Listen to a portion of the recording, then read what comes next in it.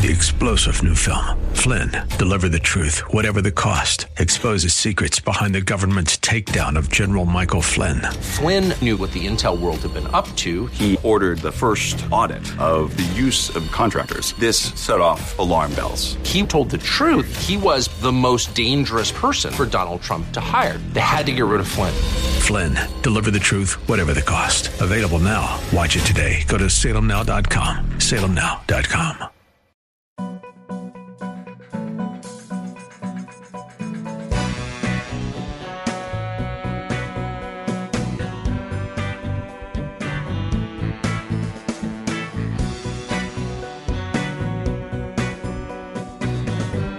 You know, I so love this opening theme that I wonder how many people tune into Dennis and Julie just to hear the music. Credit to Richard Friedman. Correct. And his wife, Leslie. Correct on we both. Love. I really do. And it puts me in a mood. Doesn't it put you... It's an interesting question. This is so typical of us. I can't believe that. I know. I got completely off everything I was going to think about. Can any of our sensory perceptions trigger the emotions that sound does? Specifically music, but sound in general. This is so typical you. And by the way, I love it. It's what makes you unique. Smell, perhaps. So I've thought of think smell, but it's rare. When I smell my mom uses Jo Malone perfume, and when I smell that, I think of my mom. Yes, and I it's feel powerful. Very comforted. No, it's very powerful. In fact, when I smell it, I think of your mom, too. By the way, this is Dennis and Julie. Welcome. Oh, yeah. Dennis and Julie. Shalom. So let me just go through this. So the power of sound is unrivaled in most ways, not in every way. But I'll give you an example. I'm laughing because I'm sort of laughing at me. I mean, I don't know how many people have ever made this experiment, conducted this experiment to speak better English. Watch a horror movie without sound, and it is not 1/5 as scary. That's interesting. Well, you say that the ear is more right. powerful than the eye. I'd like you to explain why, because I know this Dennis Prager argument, but I forget the reasons. But okay. So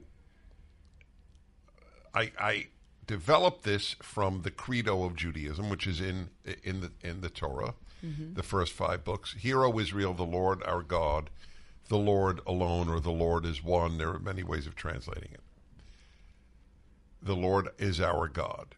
So that's the credo. Many Jews walked into the gas chambers reciting this phrase. Isn't that the Shema? The Shema, yeah. What does Shema mean? It means hear or listen. So why do they say "Hear, O Israel"? They want It doesn't say "Look, O Israel." Oh. That's my point. It says "Hear, O Israel." In that regard, I believe that audio only is in many ways more powerful than audio and video. Why? Because the ear, the eye is emotional, and the ear is both emotional, like the sounds of a horror movie, and intellectual. The eye is not intellectual. The eye is seduced by beauty in a nanosecond, and it just reacts emotionally. Well, Roger Ailes, the former president of Fox News, he's dead, right? He died. I think he died. Anyway, that doesn't matter at all to the point. He was the former head of Fox News. He was entangled in this sexual harassment scandal, but he had this. He did have a knack for identifying talent, and one of his criteria or tests when he was evaluating if he wanted someone to be on the air was to turn the sound off and just watch them without hearing anything.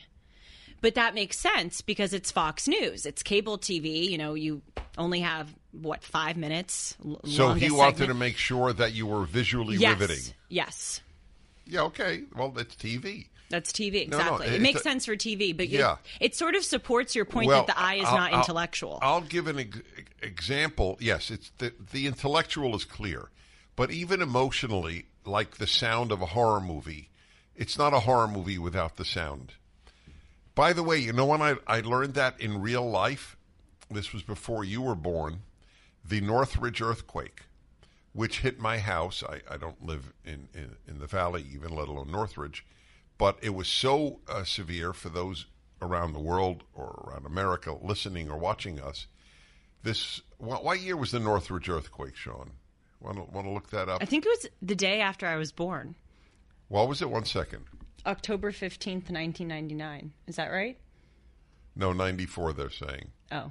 Yeah. There was some big earthquake the day after I was born. Well, that was incomparably less than in Northridge. On my house, it was 4:30 in the morning. My house was really shaken. And what scared me was not the shake. Scared me was the noise. Oh, really? Well, what was the noise? Oh, things crashing. Oh, yeah. My whole aquarium, it was You had an aquarium? Yes, it was a saltwater aquarium. I was very diligent about keeping it up. A gorgeous fish, because saltwater fish are generally nicer looking.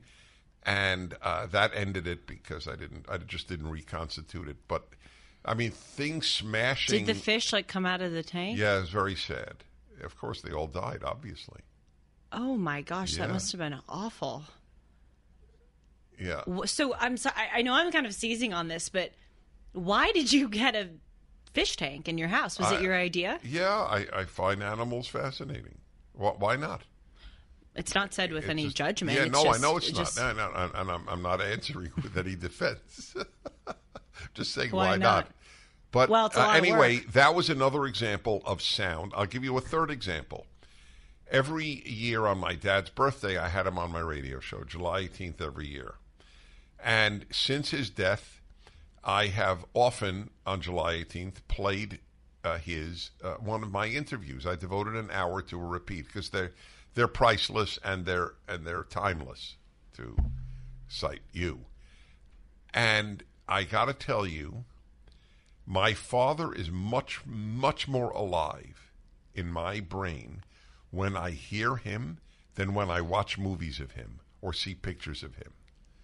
That makes sense. Well, it does, but it proves again the power of the ear, both emotionally and intellectually. How did we get onto that? The music. Well. Oh, yes. How well, that's why music. Nothing makes me cry as spontaneously as classical music. A great piece of classical music. Sometimes I will hear a song and I will remember exactly where I was in life when I enjoyed that song, what it made me feel, what I was literally going back to elementary school. I remember this one song I played a lot when I was graduating from 6th grade and moving on to another school. And every time I hear that, it's like I'm 12 again and back in that part of my life. That's fascinating. Nothing else really. Right, that's what I'm saying. Yeah. Well, I guess old, family videos can take you back. But when I watch old family videos, it doesn't take me back. I just look at it as, it takes back a drop, but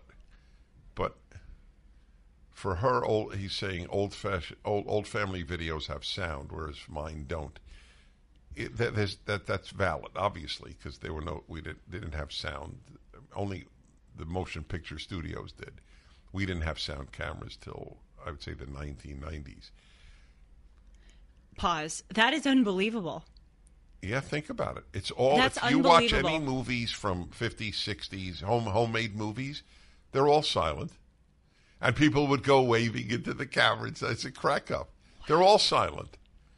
Wow. Yeah, I should show you some of the old movies, like My Bar Mitzvah. You have that? Yes. Dennis, why don't you post this stuff? Oh my gosh, you should hand it over to PragerU and have them. Yeah, that's true. People would love it. You are sitting on a treasure gold mine. of I know. gold. I agree with you. It was sent to me. My you brother have got video? it. Oh my gosh. Yes. So we've digitized it. Why don't we play it exclusively on Dennis and Julie? I love PragerU, but let's. Yeah. No. You said it here. We'll keep it here. That would be fun. I would love that. I mean, I don't know if people would have fun, but yeah, people. Do you get really sad? I can't when watch. I see all the people who died. Yes. Is that what you're well, referring and to? just a time of life that you're no longer in. I can't watch family videos from when I was young, and I had a very happy childhood. Because it's all gone. It's all gone. Let me think about Can't that. watch it.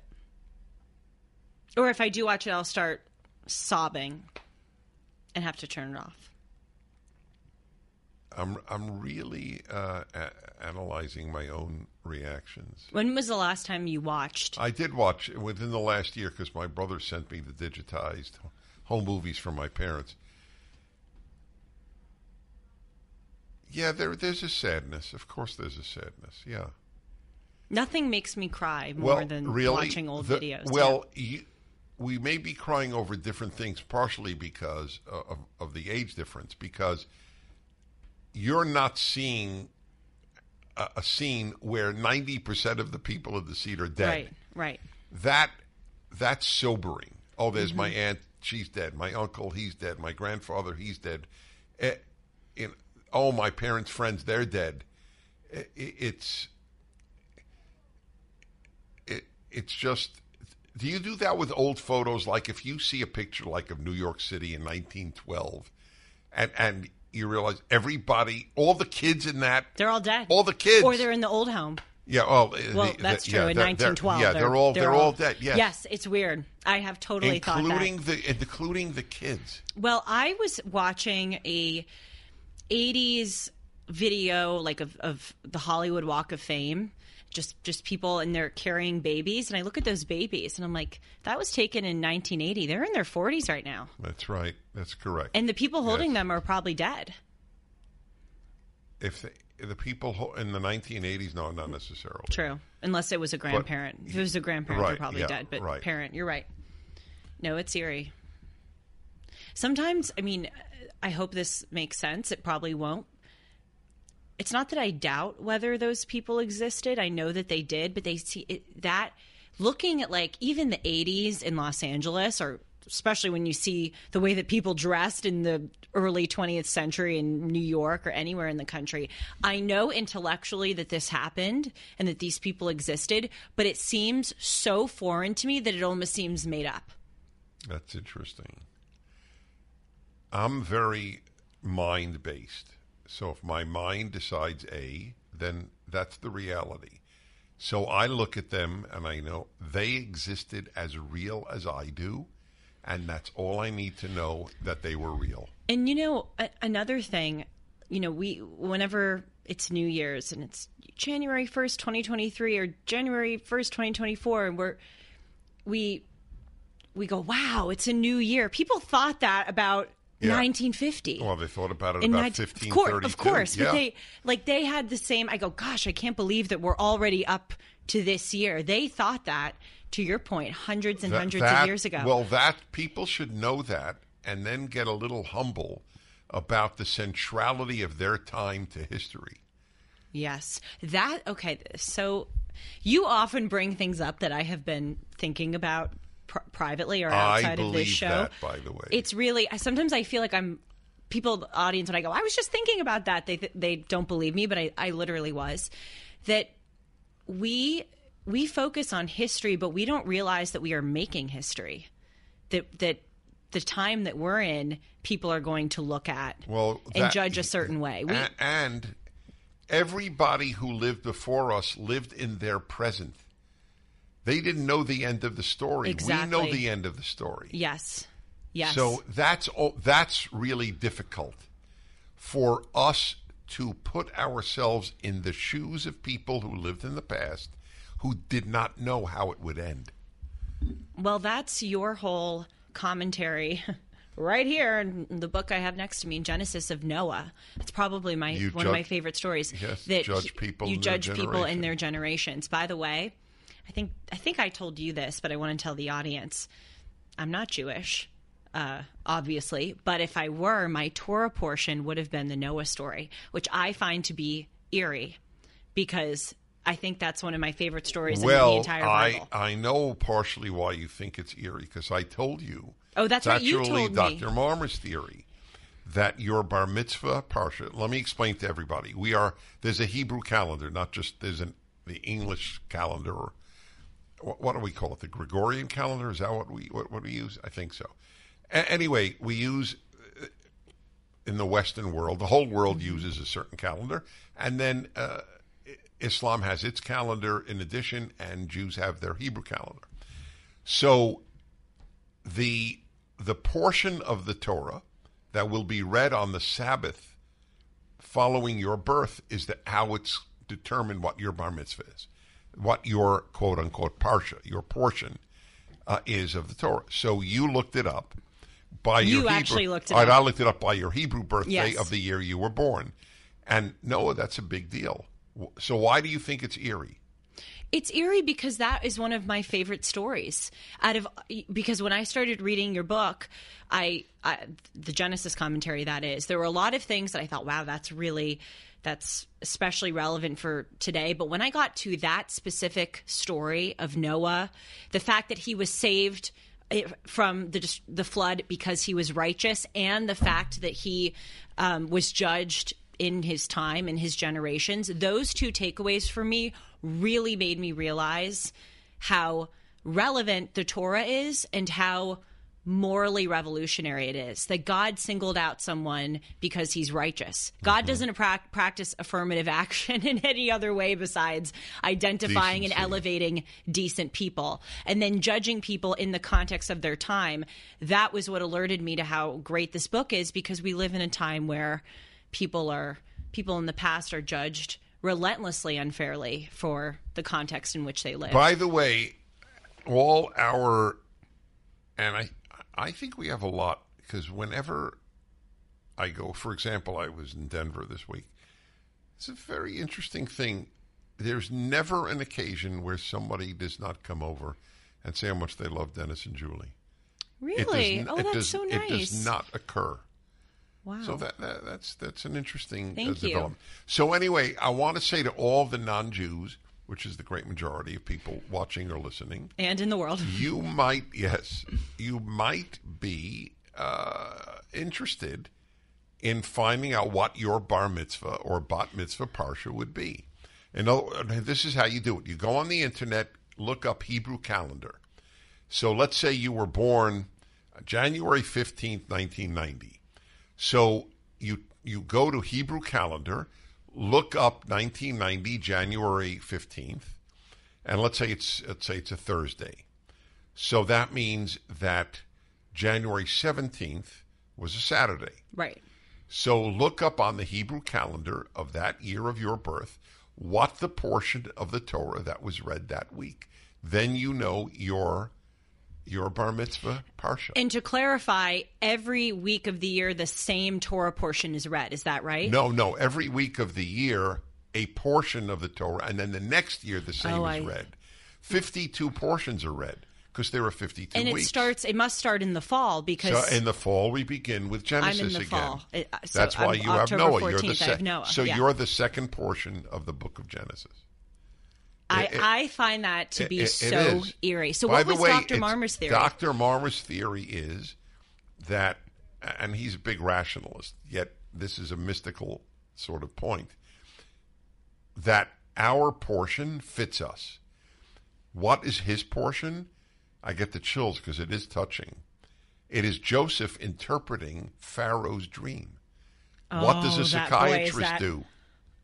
Boy, is that chilling. It in a is. Good way. I have the chills. What's your Torah portion? So my Torah portion is fighting idolatry, and Stephen Marmer goes, "Is that not perfect? What does Dennis do his whole life?" So what? So why does Noah fit me? I asked you that. You're the one who said you were moved. Well, I said it's because it's one of my favorite stories. Because you are righteous in your generation. I'm saying that. I gave him the ball. He hit it out. That's correct. Gold dealers are a dime a dozen. They're everywhere. What sets these companies apart, and who can you really trust? This is Julie Hartman for AmFed Coin and Bullion, Dennis's choice for buying precious metals. When you buy precious metals, it's imperative that you buy from a trustworthy and transparent dealer that protects your best interests.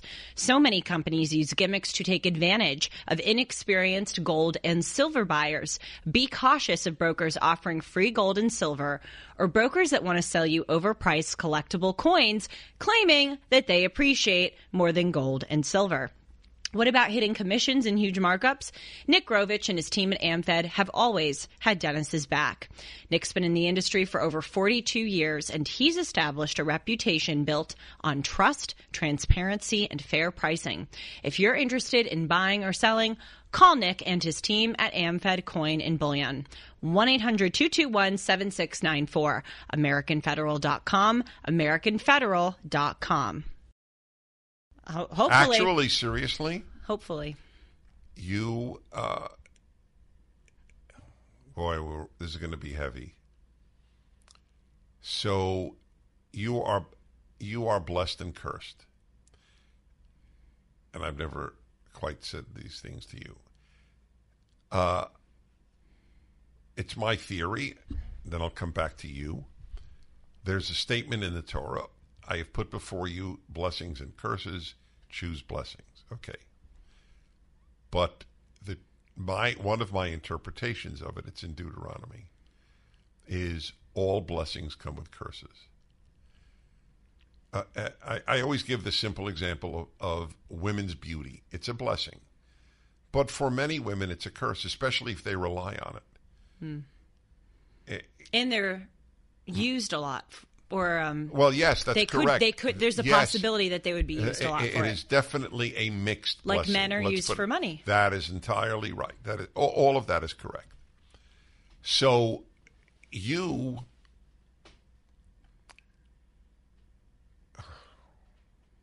I'm not trying to be diplomatic. I'm trying to be accurate. I have no worry about being diplomatic. Diplomacy's out the window, Dennis and Julie. We're never correct. diplomatic. To a pretty large extent, you will always have allies, but you will be fighting somewhat alone. And that is the fate of everyone who thinks independently. And now really to make you think. You love truth. You are crazy about truth. And that means you will be, to a certain extent, alone. It is inevitable. People don't want to be alone. They don't want to stick out. And the greatest price paid is truth. That is the price paid if you don't want to stick out. You will. Now, I'm speaking, to be honest, somewhat autobiographically as well. I am blessed because I have so many people in my corner. I have an equal number of people who hate my guts, which always strikes people who love me or just like me or respect me as odd. And it is odd, by the way. I often sometimes reflect. I go, all I've done in my life is preach goodness. Why am I so hated? And there's an answer to that. There are a lot of people who are not interested in goodness. They're interested in a whole host of other things. The beauty of the Torah is that, and this is all based on your comment, God chose Noah because he was good, not handsome, as chosen in other flood stories. Every civilization had a flood story. And the gods choose who they choose to save, but never because they're good. Yes. This is a Torah innovation. And Moses had a stutter. Moses, the man who revealed the word of God in the 10 Commandments, orally revealed it, had a stutter. That is God saying, I don't care. I don't care if you're ugly, pretty, if you have a stutter, don't have a stutter. I singled out this person because he is righteous. And because he is righteous, that makes him the appropriate vessel for my moral instruction. Luther, who did... Oh, I'm obsessed with Martin Luther. Okay. after reading Metaxas' biography. Luther is a true mixed bag. Yeah, he is. And he did, something great. Protestants did a lot of good, as did Catholics, by the way, but Protestants did. And yet he, for example, said, it is irrelevant how, he said this, it is irrelevant how you behave. If you believe in Christ, you're saved. You can murder, you can fornicate all day. That was his example, among others. Oh yeah, it's cited in one of my articles. I remember him saying that from Metaxas' book. I think I chose to forget the fornicate detail. Which is typical of our podcast. I have said all of my life, and I think 10% of the people who hear it know what I mean. And I'm not trying to hide anything, but I know it sounds indecipherable to many people. I have said the most heretical thing I say is that God wants us to be good is the whole message.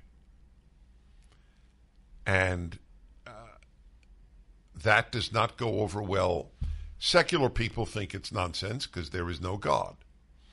You can be good without God, which is true. Some people can, but their goodness came from a God-based system. But that's a separate issue.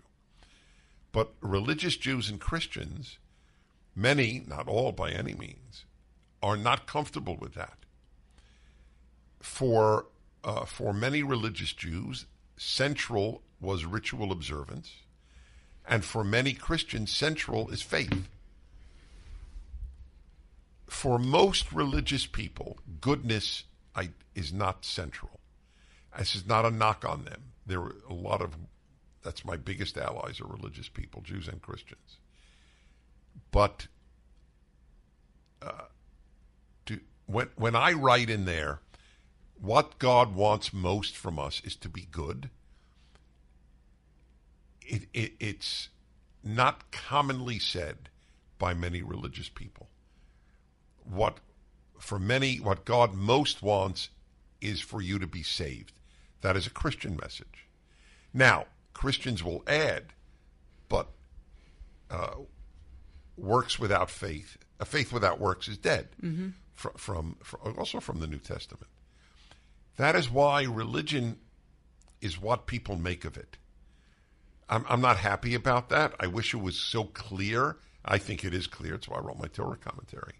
But for most people, I'm reading a book. I'm reading Frederick Douglass's autobiography. Oh, good for you. It is riveting. And he describes without terrible hostility or anger, and I think he was ultimately a religious Christian. But he describes how men would go to church on Sunday, be devout and pray, and then whip a slave bloody. Now, this is what I'm saying has no hostility to Christians because the abolitionists were all Christians. So here is a fascinating question. If the abolitionists were Christians and the whippers were Christian, what is Christianity? Say you could ask that about any religion. I'm just picking on the dominant religion of the Western world. I've always wondered, I truly have always wondered how you go to church and then whip a slave, or even own one, but especially whip one. And I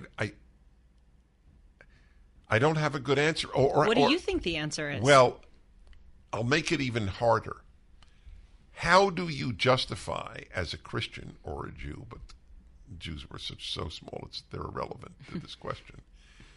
How did a Christian justify kidnapping blacks and transporting them as slaves when first of all, the Bible forbids that very act. You cannot kidnap people and sell them.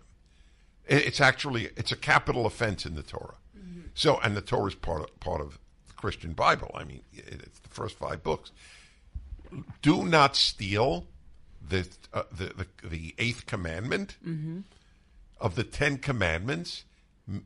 Always in religious life, from the ancient world was understood you cannot steal people.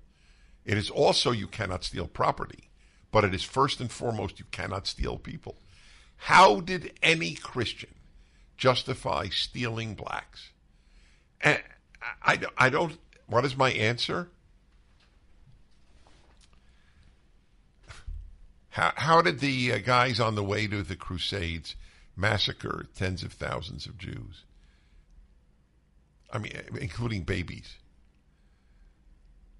If the only antidote is, I believe, emphasizing every single day by every single pastor and rabbi and priest, God most wants you to be good. As soon as you veer from that path, a lot of bad can happen. Yes. And I don't go to church very often. I want to, and I should. But when I do go to church, I notice that the words salvation and damnation are rarely, if at all, said in modern churches. And I don't go to some hippy-dippy, pride flag, BLM flag churches. It would make more sense if I went to those kinds, but I go to what I consider to be conservative, Catholic, sometimes Protestant churches. I was raised at least nominally as a Catholic, so that's why I tend to go to Catholic churches. But you rarely hear those words salvation and damnation. And there's another example which you may find to be unrelated, but I'll explain why it is. I recently on Timeless did a show on funerals, different religious practices with burying, and then I made it a general conversation of what is proper funeral etiquette. I did a show on weddings, too. That's what started this, because people really enjoyed my show on weddings and how no longer is a wedding a sacred transformation of a relationship. Now it's a party. And I talked about why are some brides opting to not wear white dresses? Why are some bridesmaids wearing different dresses? Why does this, why are religious ceremonies going down? Anyway, so I did this show on funerals. And one of the things that I found out was in talking about how funeral services have changed, is that people tend not to refer to them as funerals anymore. They're now called celebrations of life. There was one other term I'm forgetting, but it was something positive as opposed to a funeral.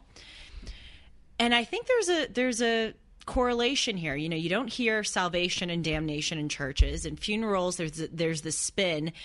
And it's that we're running away from the harsh reality that evil exists and that death exists and that things that are uncomfortable exist. And to your point, we need to make the entire discussion about good and evil. And I find that modern society we're so afraid of confronting things that are uncomfortable. That's why I think in churches they don't want to say the word damnation, because they consider that to be too aggressive. No, the job of a church is to talk about salvation or damnation. That is what Christianity is fundamentally about, those two things. We can't whitewash that. Right, but that's not the same. You're right, but it's not the same as good and evil. You're right, it's not, but I think this is a kind of an offshoot offshoot of that. They're avoiding tough talk. They're avoiding tough talk, and I think it goes down to they're avoiding the existence of evil. They're avoiding talking about damnation. If you don't behave well, if you are evil, you will be punished. They're avoiding That's in why funerals. Yes, I love your example with the funeral. Celebration of life. No, they died. They died. We can celebrate their life anytime we want. Yes. But this is a funeral. It's running They're away dead. from reality.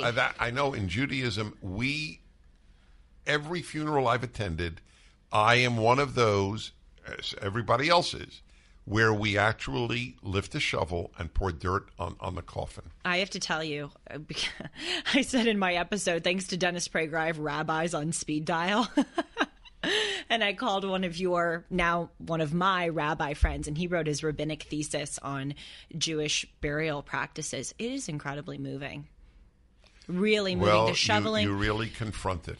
And yes, and another thing that Jews do in burial practices is that from the time that the coffin leaves the synagogue or wherever the service is being held and then going to the site at which it's going to be buried at the cemetery, you stop 7 times and you say a prayer. And Rabbi Woznicka told me it's because you want to indicate that you're not rushing to bury the dead. And when you shovel the dirt, you turn over the shovel the first time you do it to signify reluctance. That's understanding the gravity of the situation and honoring the deceased. What I learned about modern funerals, you call them celebrations of life. It's customary now for a large portion of funerals to not have attendants wear all black. A lot of funerals are now very casual. Really? Yes.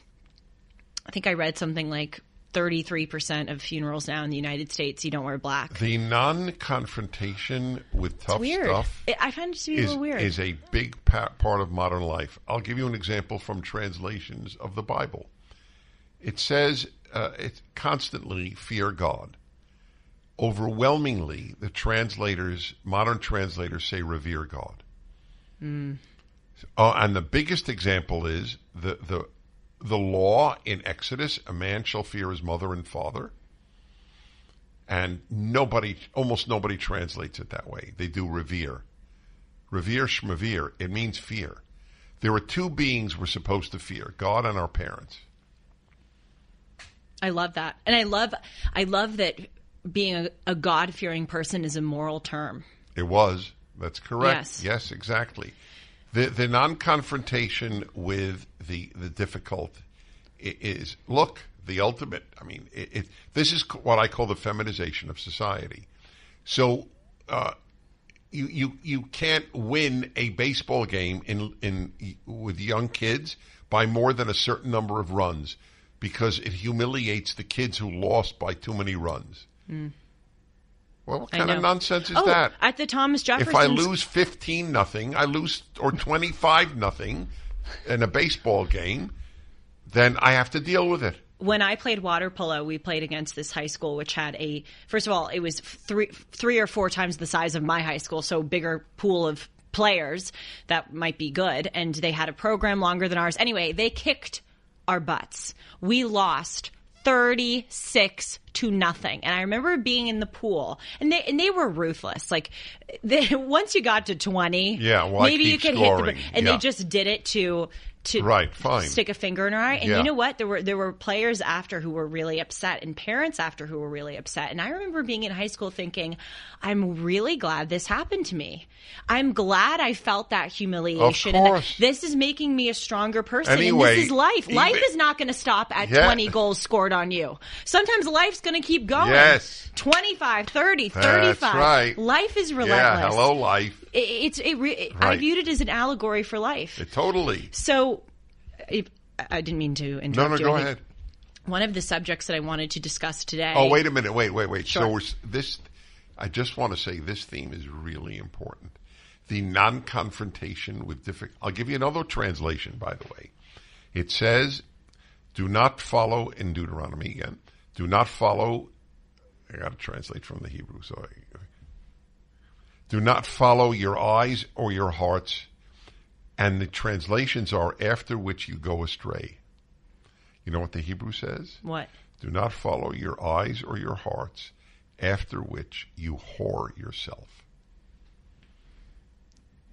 Prostitute yourself. There are so many people who prostitute themselves. Of course. Literally. But and nobody translated it correctly, like don't fear, about fearing your parents.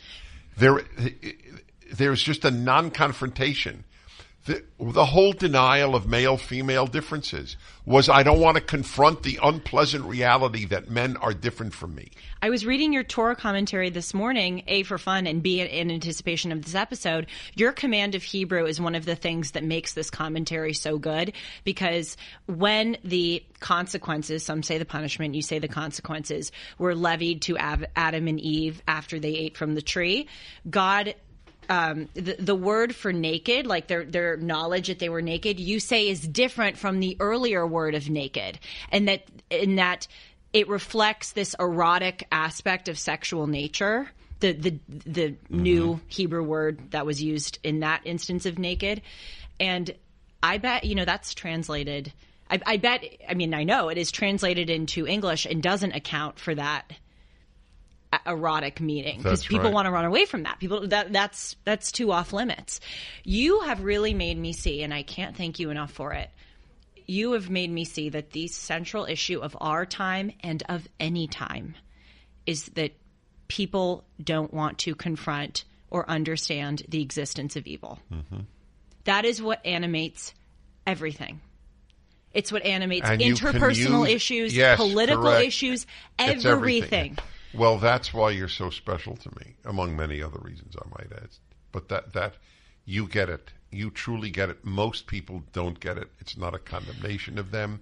It's just a fact. And this is the issue. It is the issue. There are only two races, and that's the decent and the indecent. And that's why we're conservative. People think that we just like lower taxes. And by the way, there are some conservatives who only vote Republican because of fiscal policy and I actually don't like those conservatives. Even though they vote the way that I want them to vote, I think they give a bad name to conservatism. The reason why you and I are conservative is because fundamentally we believe that conservative principles are more in accordance with bringing about good and combating evil. For us, it's about good and evil, not about policy. Mike Lindell has a passion to help you get the best sleep of your life. He didn't stop at the pillow. He also created the Giza Dream bed sheets. These sheets look and feel great, which means an even better night's sleep, which is crucial for our overall health. Mike found the world's best cotton called Giza. It's ultra soft and breathable, but extremely durable. Mike's latest deal is the sale of the year. For a limited time, you will receive 50% off of the Giza Dream sheets, marking prices down as low as $29.98, depending on the size. Just go to MyPillow.com and click on the radio podcast square and use the promo code Hartman. There you will find not only this amazing offer, but also deep discounts on all MyPillow products, including the MyPillow 2.0, the mattress topper, MyPillow kitchen towel sets, and a lot more. Call 1-800-566-6745 or go to MyPillow.com and use the promo code Hartman. But, oh gosh, what was I going to say? Bingo! Well, let me defend the people who only vote Republican. Okay. Or conservative because of lower taxes. I mean, I get it. No, not just get it. I'll tell you why it's morally good. Mm-hmm. Because lower taxes means smaller government, and smaller government means less evil. Period. End of issue. Totally, but that's not the reason why it doesn't matter. You're right. Since I only judge behavior and not intentions, I don't give a damn. Oh, interesting. Yeah. Well, we had that whole discussion on this show. Oh, it is so big. No, I mean, of course, I love people that vote Republican. I don't care why they're voting Republican. No, but they're doing good. Yeah. Smaller government means less genocide, less corruption, less ability to arrest people because of political reasons, like we're doing in America for the first time in our history. You know, I would say, and some may believe this is an outrageous comment, but I don't think so. I would say that there's a large contingent of people in my age group who would even deny that evil exists. They may say that. Oh, they have accidents, evil, transphobia. Right, but I think it would more, I'm not explaining myself very well, but I think they would more talk about it like from a societal oppressive standpoint, like circumstances are not good and lead people to do bad. In other words, they won't acknowledge that outside of any external difficulties. Right, but it is ironic. Present. They do believe that their opponents are evil. Well, yes, absolutely. So that's right. Yes, they don't believe that murderers are evil because murderers are most of the time because of poverty or racism. But if you believe that the police should be strong, or you believe, you believe in the nuclear family as the ideal. A man and a woman married and then having children. If that's your ideal, you're a hater. Once you see life from this perspective of good and evil, it's like a light switch has been turned on in a dark room, and everything makes sense now. And so the other day there was, I think it was this shooting by this white guy, shot 3 black people. Correct. And I had a relative it wasn't that shooting. It was a school shooting. because my relative blamed that one on white supremacy. But anyway, it was a school shooting, and my relative wrote me a text saying, F the Second Amendment. And now that I see the world through this good and evil perspective, I realize that blaming gun violence on the Second Amendment, and I want to put a little asterisk and say, I think there are legitimate, I don't know if I necessarily believe with them, but I totally recognize that there are legitimate arguments saying people ought not to have certain, high caliber weapons. I get that. But when you see gun violence and your instinct is to say, F the Second Amendment, you are not confronting the real evil. It's not the gun. It's the person who pulled the trigger. It's all about denial You are of evil. Wittingly or not giving a pass to Right. that. Our focus needs to be on that crazy, deranged, evil individual, not on the weapon that they happen to use, which, by the way, even if the Second Amendment didn't exist, we live in this time now where you can 3D print a weapon, or you can go in and stab people or taser. It's like, why are we focusing on that is a running To away from deny the existence that- of evil. That's right. I have said all of my life. You may not know of this book, but it was a major book. I guess, was it written in the 60s? The Denial of Death by Ernest Becker. Yeah, I need to buy that book. So, well, I'm not sure. I'm almost writing it done. down. It doesn't matter. What matters is the thesis is accurate. People live their lives most of the time denying that they'll die. That's just part of human nature. That's fine. But I've said the greater denial is the denial of evil. Mm-hmm. That's a book we need. You should write that. No, you should. You've already I have basically written it. Yes, well, because that's the denial of evil. And, that's the confrontation with evil. That's why one of my favorite lines, one that very few people know, but it's repeated over and over in the Torah, you shall burn evil out of your midst. The Torah is obsessed with getting rid of evil and doing good. That's why I love it. It's my favorite. By the way, it's so interesting. It has even bothered many Jews and Christians, the preoccupation with fighting evil that pervades the Old Testament generally, and especially the Torah. My favorite verse in the Bible is from the Psalms. Those of you who love God must hate evil. It's a command. We don't have command form in English verbs, but in Hebrew verbs we have a command form. It's a command. In other words, if you don't hate evil, you don't love God. So it's a binary. It is. Mm. Well, we believe in binary. That's right, we do. Right. In more ways than one. So what I wanted to discuss with you today actually is this very subject, but whether or not there's a devil. And you have said, both on this program and on your radio show, that although Judaism does not hold that there is Satan, of course, Judaism holds that there is evil, but not in the form of a devil, you have come to entertain the possibility that one might exist. Before we get to that, because I have developed a pretty strong opinion on that I want to bounce off of you, on this subject of how much God wants us to fight evil, here, reading from the Adam and Eve story, wisdom, at least from my reading, is defined as knowledge of good and evil. Because earlier in the when God, I think it's God is saying, the serpent says you will be like divine beings who will know good and bad.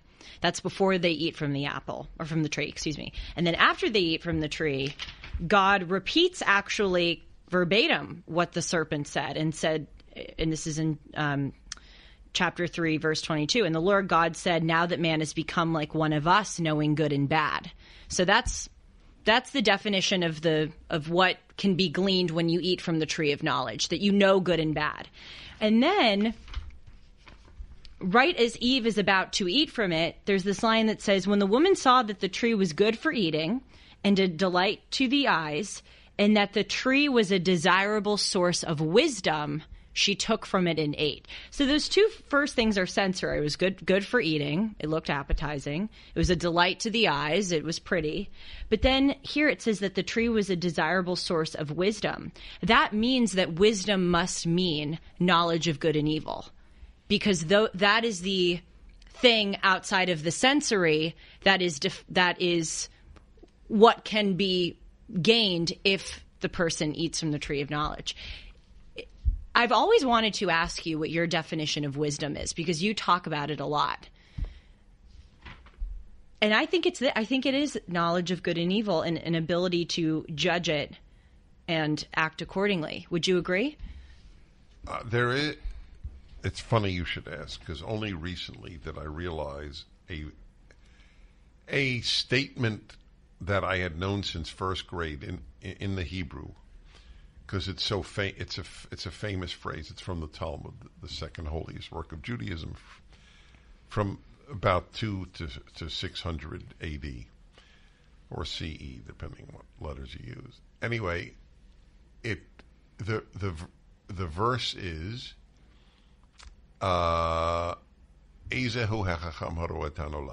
who is the wise man? Because there's a whole series. Who is the strong man? Who is the rich man? And who is the wise man? And the answer is he who sees what will be born. Now, I understand it now better than I understood it as a kid.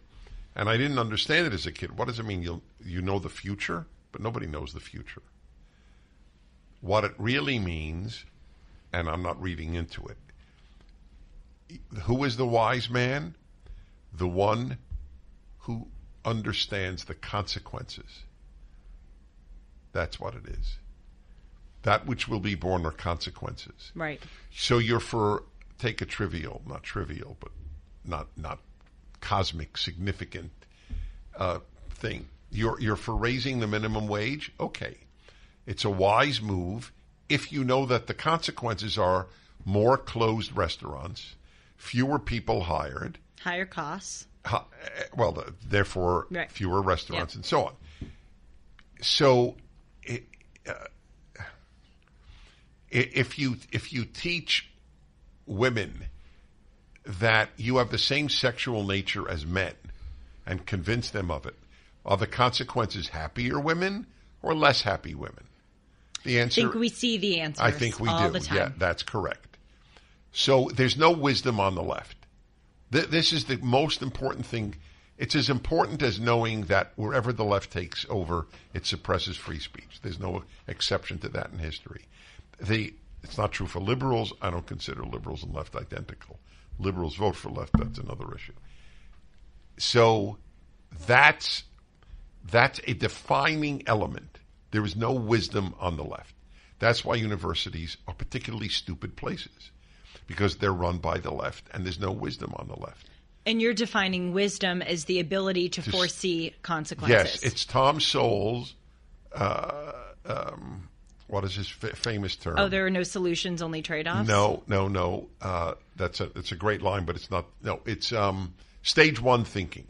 Oh, right. That stage one thinking is the opposite of wisdom. When you don't say, what is stage two going to lead to?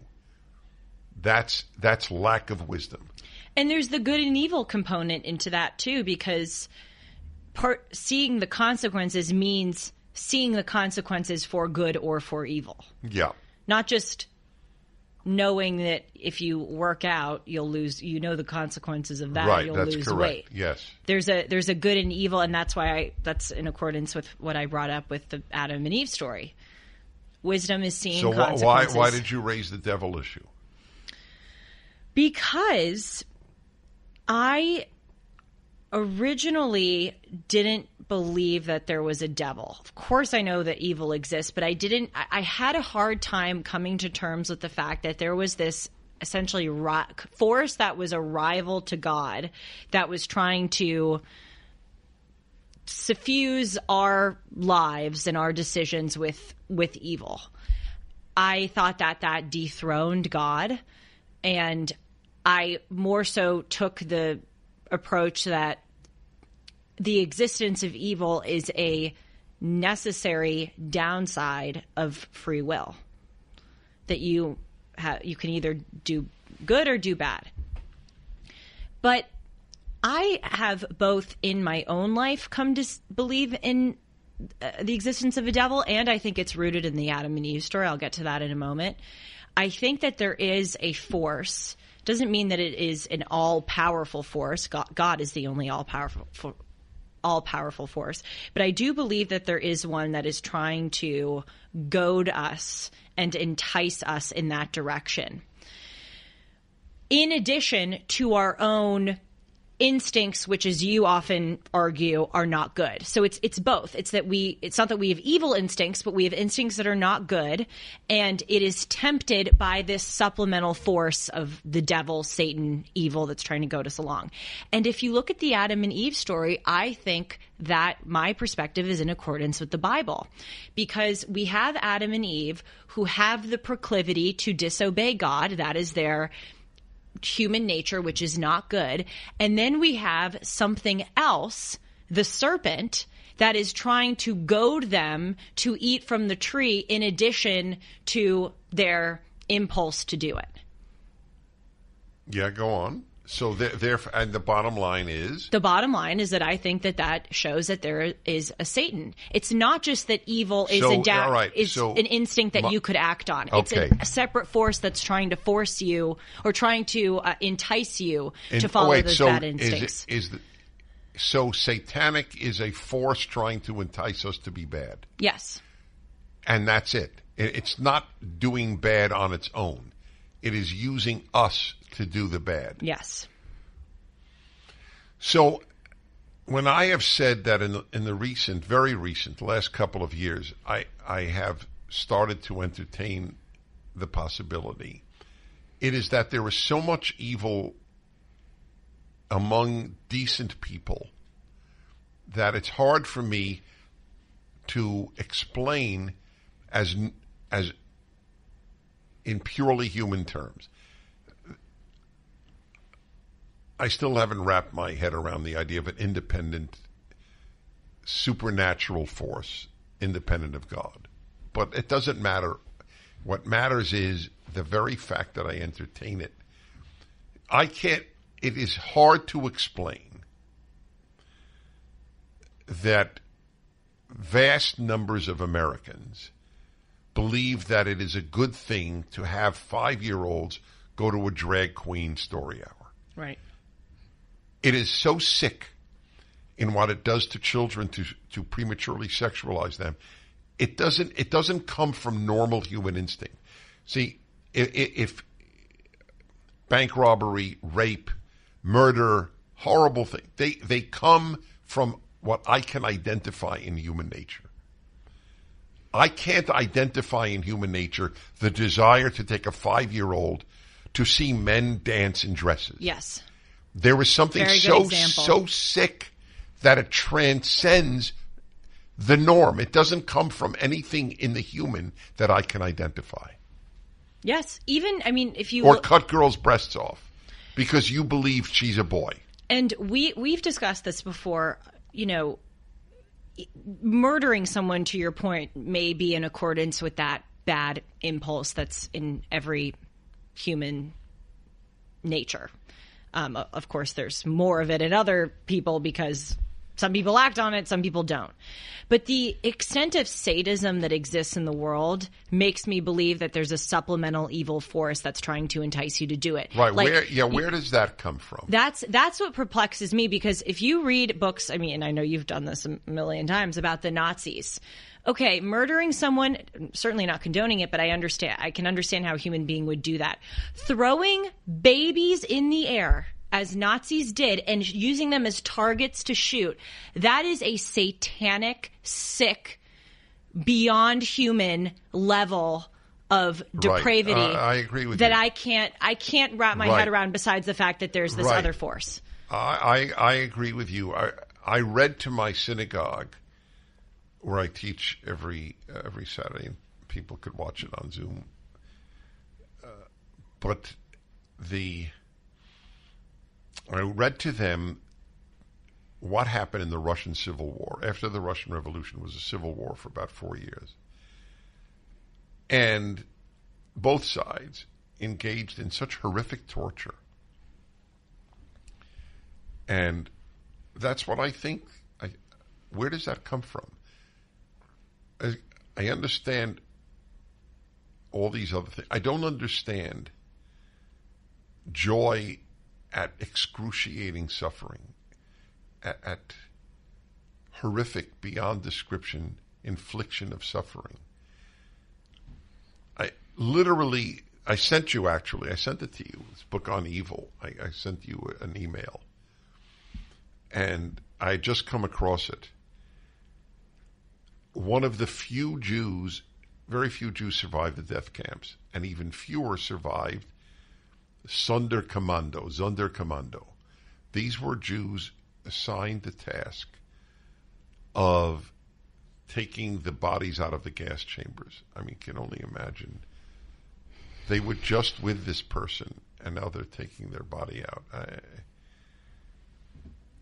And they were then killed by the Nazis after being used, because the Nazis didn't want any living witnesses to what they had done. One guy, one of the few, survived, and they've just now translated the notes he kept in little steel containers found at the concentration camps. They translated it into a book. Oh, God. Must be so bad. So the Nazis had... I didn't even know this. I mean, I don't want to get into a lot of detail, but because people can't handle it, and I'm not going to comment. We talked about that last time. Is it wrong to shy away from hearing the details? But anyway, people don't realize that a big part of what the Nazis did to Jews was to degrade and humiliate them. Most Jews were murdered naked. Most people don't know that. They went into the gas chamber naked, men and women, and were killed many millions were also killed, not gas chambers, but at mass graves that they dug, and the Nazis shot them to death. Some were buried alive. Not all died upon the first shot. They were naked too. And they had Jews crawl in the snow for a mile naked and laugh at them. Where does that come from? And then they would go home to their... Yes. Not far, like a mile from Auschwitz, were these beautiful homes that Nazis lived in, and they would go do that and then come and sit at the dinner table and have their roast turkey with their son. That's right. And play the piano at night and then go back to work the next day. So it is very tempting to believe in Satan. Well, one of the things that you write here as part of the commentary is that the serpent represents, I can't find it, but take my word for it, you wrote it, that the serpent represents the impulse in all of us to succumb to, or to do something. To defy God. To defy God, that's right.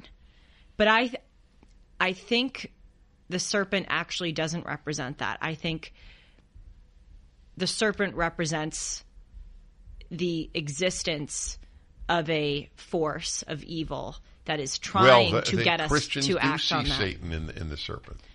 Because they do believe I know the serpent, they do. Yeah. Because if you think about it, and this is something that has always perplexed me, because it's made me wonder, did God want Adam and Eve to eat from the tree?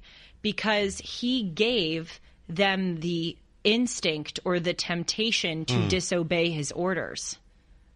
Well, my read is that it's largely allegorical. I don't care if people believe literally. It's fine with me. I never argue that. It doesn't matter. The lessons of the story matter to me. Human beings prefer suffering and freedom to no suffering in the Garden of Eden. Yes. That's really what it says. You want to know why you live in the world you live? Is because you don't want to live in the Garden of Eden. That's really a big lesson of the story to me. Which, by the way, presents, I don't deal with this in my commentary, but it presents an interesting issue. So what will heaven be like?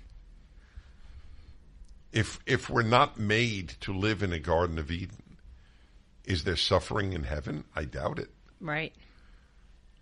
That's why, by the way, I never reflect on what heaven is like, because it is completely unknowable to us. It's like the angels are guarding the place, just like in the Bible. They're guarding the entrance of the Garden of Eden. You can't go back. Yes. But I'll end with this. End the show? Yeah. Are you kidding? Sean, am I right? I thought that we were like 20 minutes in. I know. Well, that's good. What? That's crazy. Yeah. I know. I thought we were just getting started. Well, that's a good sign, as I always say on my radio show, and I think time flew. Oh, so we have a few minutes. Okay. It's a little over an hour. So the thought that the people, that God would have made a world, a compassionate and good and just God, would have made a world where I could have such bonds with people, and then they're severed for eternity when I die.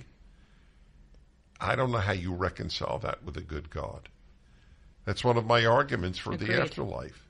If God is good, there's an afterlife. Mm-hmm. Yes. And I want you in my life in the afterlife. Ditto. Good. Excuse me. I'll say before we end that the one thing that I dislike about the idea of Satan, and by the way, if it's true, it doesn't matter if I dislike it. If it's the truth, I've got to come to terms with it. But the thing that gives me pause is what I said earlier. It kind of dethrones God. So there's this other That's force. Right. So this is why Isaiah 45:7, I think, arose. It was ostensibly an answer to Zoroastrianism. Zoroastrianism believes in a good God and a bad God, which is, in effect, God and Satan to a certain extent. Satan's not a god, but Satan's a fallen angel, okay, whatever it might be. It's a transcendent supernatural figure which rivals God. And I think Isaiah came to say, there is no rival to God, there is no independent force of evil. God is the creator of everything, including evil. Not that he is the creator of the Holocaust or the creator of your child's cancer, but he created a world where good and evil exist. But here's the thing that I don't understand. He created in human beings the impulse to do bad. Why do you also need an independent evil force that's goading people to do bad? Well, the only answer is what you said. There is a level of evil that is so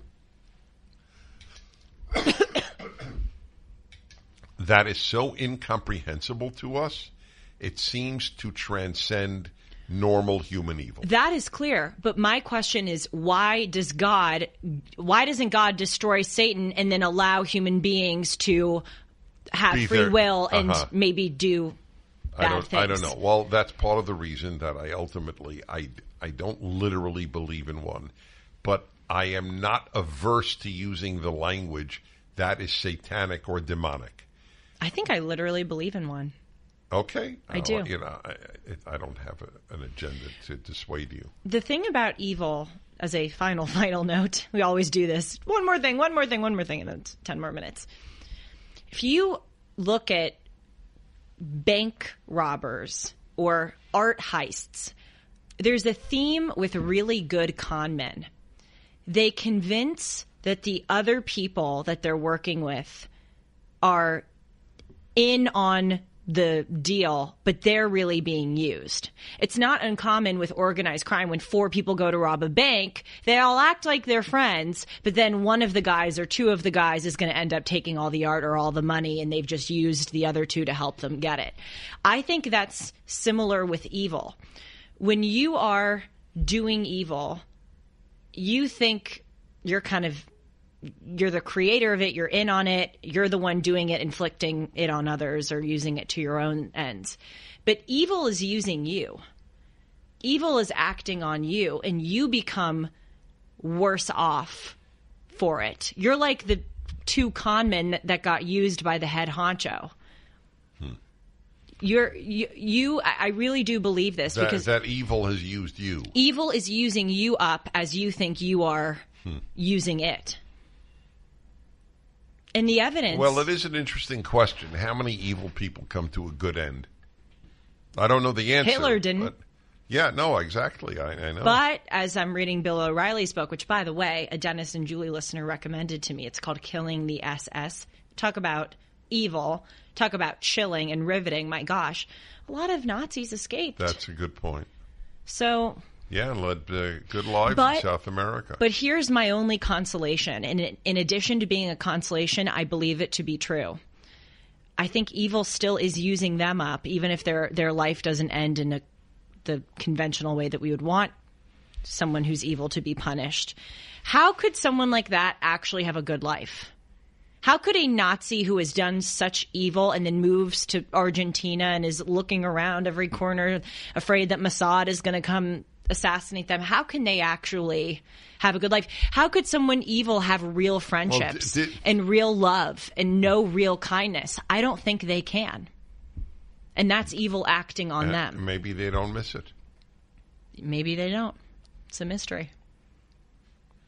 I wonder, though, didn't most? I think most SS just ended up staying in Germany. Most, yeah. Only the head ones ended up in South America, like Eichmann. The book is unbelievable. And by Joseph the way, Mengele, I got to tell you Mengele. that his series of books are very good. You know what I've noticed? This is a little off topic about every prominent conservative host, and this is not true for prominent left-wing or liberal hosts. You all write books on subjects that don't have to do with your... That's an excellent point. You do the Bible commentary. Right. Bill O'Reilly has done Killing Jesus, Killing the SS. Andrew Klavan does these crime novels. Oh, God, what's another example? I was just thinking of this, and I made a list of these people who... Oh, Eric Metaxas. I mean, I guess his biography of Martin Luther is it, but he talks about Christianity. Dietrich Bonhoeffer is his best known book. Yes, Bonhoeffer. You all do that. That is not true for people on the left, and it's an amazing thing. It shows that all of you are incredibly multi-talented and very intellectual. Well, it shows our lives don't revolve around politics, whereas for the left it does. Yes. You know why? There's a reason, by the way. People should know the reason. They are interested in having power over others. We're not. And it shows that what really you care about is this good and evil divide, because Bill O'Reilly's books are about the persecution of Jesus, the safeguard. Yours is about, happiness and about biblical values. It's cool. It is cool. All right. Tell everybody your parting words. You can reach me at... You certainly can reach her. Julie at julie-hartman.com. And you can follow me at Julie R. Hartman, and you can follow Dennis on Instagram. You can? I really can't. No. I think you're acting. No, you're acting at this point. No, every time. I know. I don't remember the words, but I'm not even sure it's. But you true. know, there's an Instagram, right? Yeah, but I don't know what I do on Instagram. What do I do on Instagram? You can follow me at my website. That tells you a lot about my life. My face is not anger. My face is genuine disbelief, because we have the same conversation. But you never answer. I do answer. What do I do on Instagram? Well, not you, but someone is posting clips from your radio show. Oh, then and clips very from Dennis and important. This is what happens. This is what happens every week. It doesn't happen every week. I go, follow Instagram, and he goes, what? And then I go, are you kidding? I'm not kidding. She is what practicing happens? to be a wife. I practice every day. Clearly, it's working out great. That's hilarious. I'm 23. In 4 years from now, I'll start worrying. But good. Don't worry now. Shalom, everyone. See you soon. Well, it's great to be with you.